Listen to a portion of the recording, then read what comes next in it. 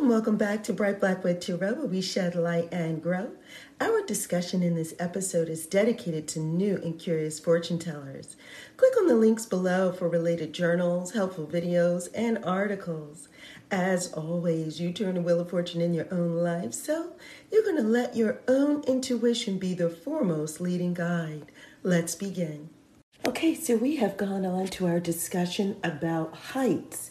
And I thought that this was very important to discuss, especially for newbies or new fortune tellers, because we often, when you are first starting out, are bombarded with a lot of information. We don't really know how to interpret what's in front of us at times. And if you go back to other past episodes, especially when that happens, you're going to do your reading. If you're using a deck, like an oracle deck or a tarot deck, you're going to do your reading. You're going to record it. You're going to pull away from it. And then later go back, look at the cards again, give your interpretation. All right, so that's my little tidbit there. But now we've moved on to the topic of heights. A height is not something in particular like we've been discussing in other episodes. It is a situation. And so why is it necessary for us to think about the symbolism of a situation and where it is? I find that is important because our intuition is also picking up on the environment in which something is placed, where it is in that environment, how it's placed in that environment. All those things play a key role. So for our discussion today, you're going to lean into your intuition because I'm going to be asking you a lot of questions. If you like, you can take your oracle deck or your tarot deck and put it out, lay it out. You're either going to look for a card with a baby in it, a ladder, or a crown. So you want to take a moment out before we go any further and do that, because these are going to be the things that we'll use for practice, okay? So now, a height in and of itself is, for me, that signal to say, where is it in relation to the sky and the ground? If it is up above, does it give you the feeling of being elated, of elation? Does it give you that feeling of being elevated, of being high, of being regal perhaps? Does it give you the feeling of being a completed stage, that someone has reached a completed stage? Or does it give you that feeling of being unreachable, being too high up? If it is below or far below or close to the ground, is it telling you that something is entry level? Or is it telling you that something is grounded? Perhaps it's telling you that this is something that is no longer of use, no longer of value, and should not be used, something that is not used or not important. If it is midway in its height, does it say to you that something is going through its normal cycle to reach wherever it wishes to go in its goals, in its destination? Does it tell you that it is in transition or that it is transitory in some sense? Does it give you the feeling of movement at times? Or does it give you that feeling of being in the in-between stages? If it is going through its natural course or its natural journey, is that what the midway tells you? And I would say to you that each and every one feels differently about the height of a situation. And so when you take an object and you place it or you look at it in the card, where it is in its height or in the heights, right, is going to be giving off signals. So the object itself has its importance, but where it is in its height, it has its importance and impacts those objects, right? So, for example, you're going to take the card that you have with a crown.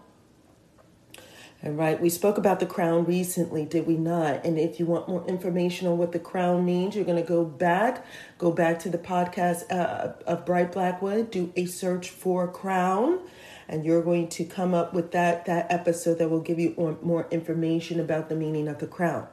So if you have your card with a crown in it, where is the crown? Is the crown on someone's head? If it is, what is that telling you? What does it mean to you that a crown is on someone's head? Does it mean that it is elevated? Does that mean it's up high? Or does the fact that the person is on the ground say something about the crown? Is the crown perhaps being held? And is it being held up? Meaning, is it being held skyward up in the air? If it is, what does that tell you? What does that mean to you? Or are they holding a crown midway to their chest?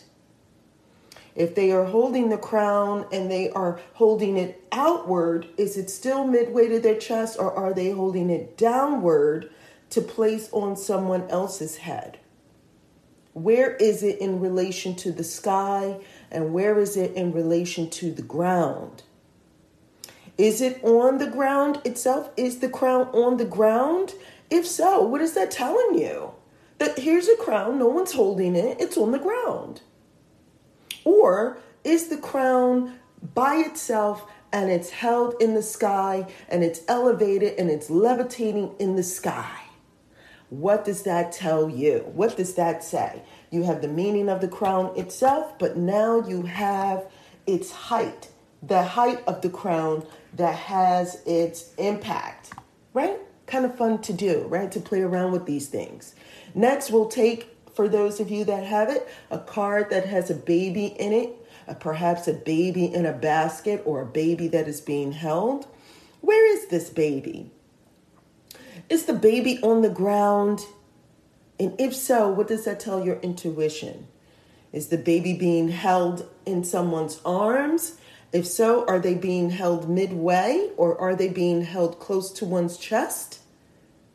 What does that tell you if that's the case?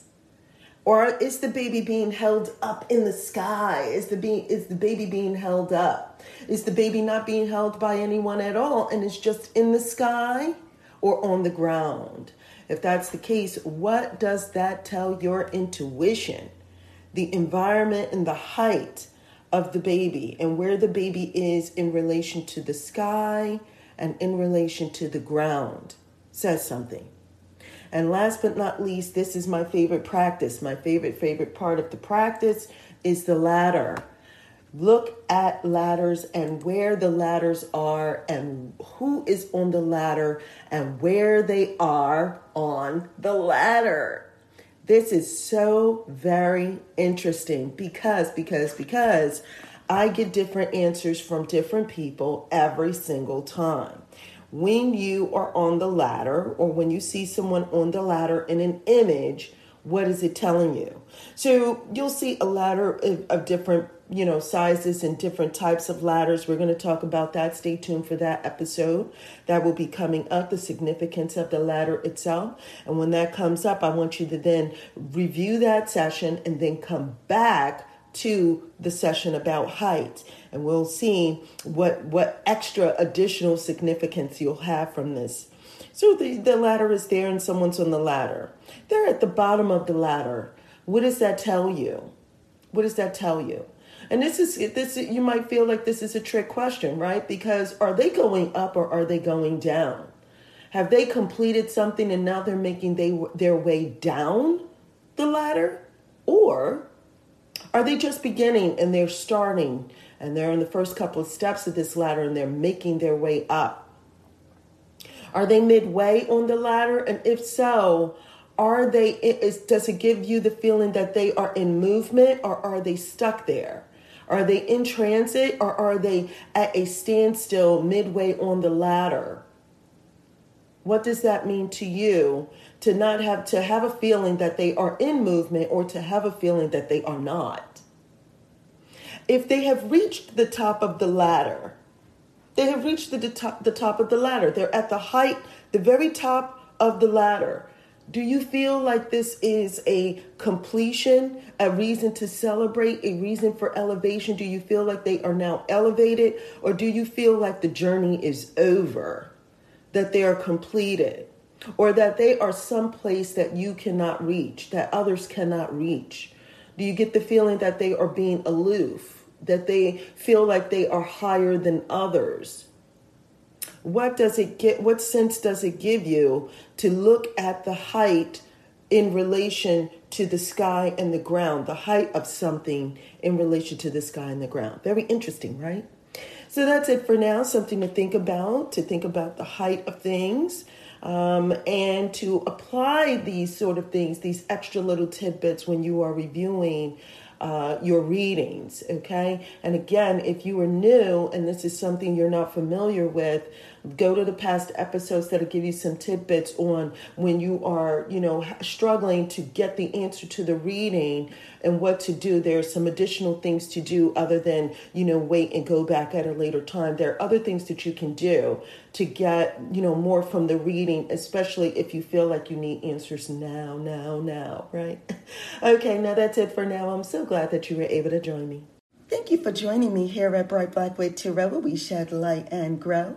Now be sure to click on those links below.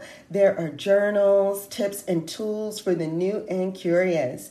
Now, if you have any comments, questions, or concerns, you know what to do. You're going to leave a comment below, or you're going to email me at brightblackwood@gmail.com, or you're going to go to brightblackwood.com, and you'll either book a reading there. There's also, just for fortune tellers, you can do a reading for yourself, and if you want a second eye, there is a link to something called a fortune teller's consultation, and so you can book a session there.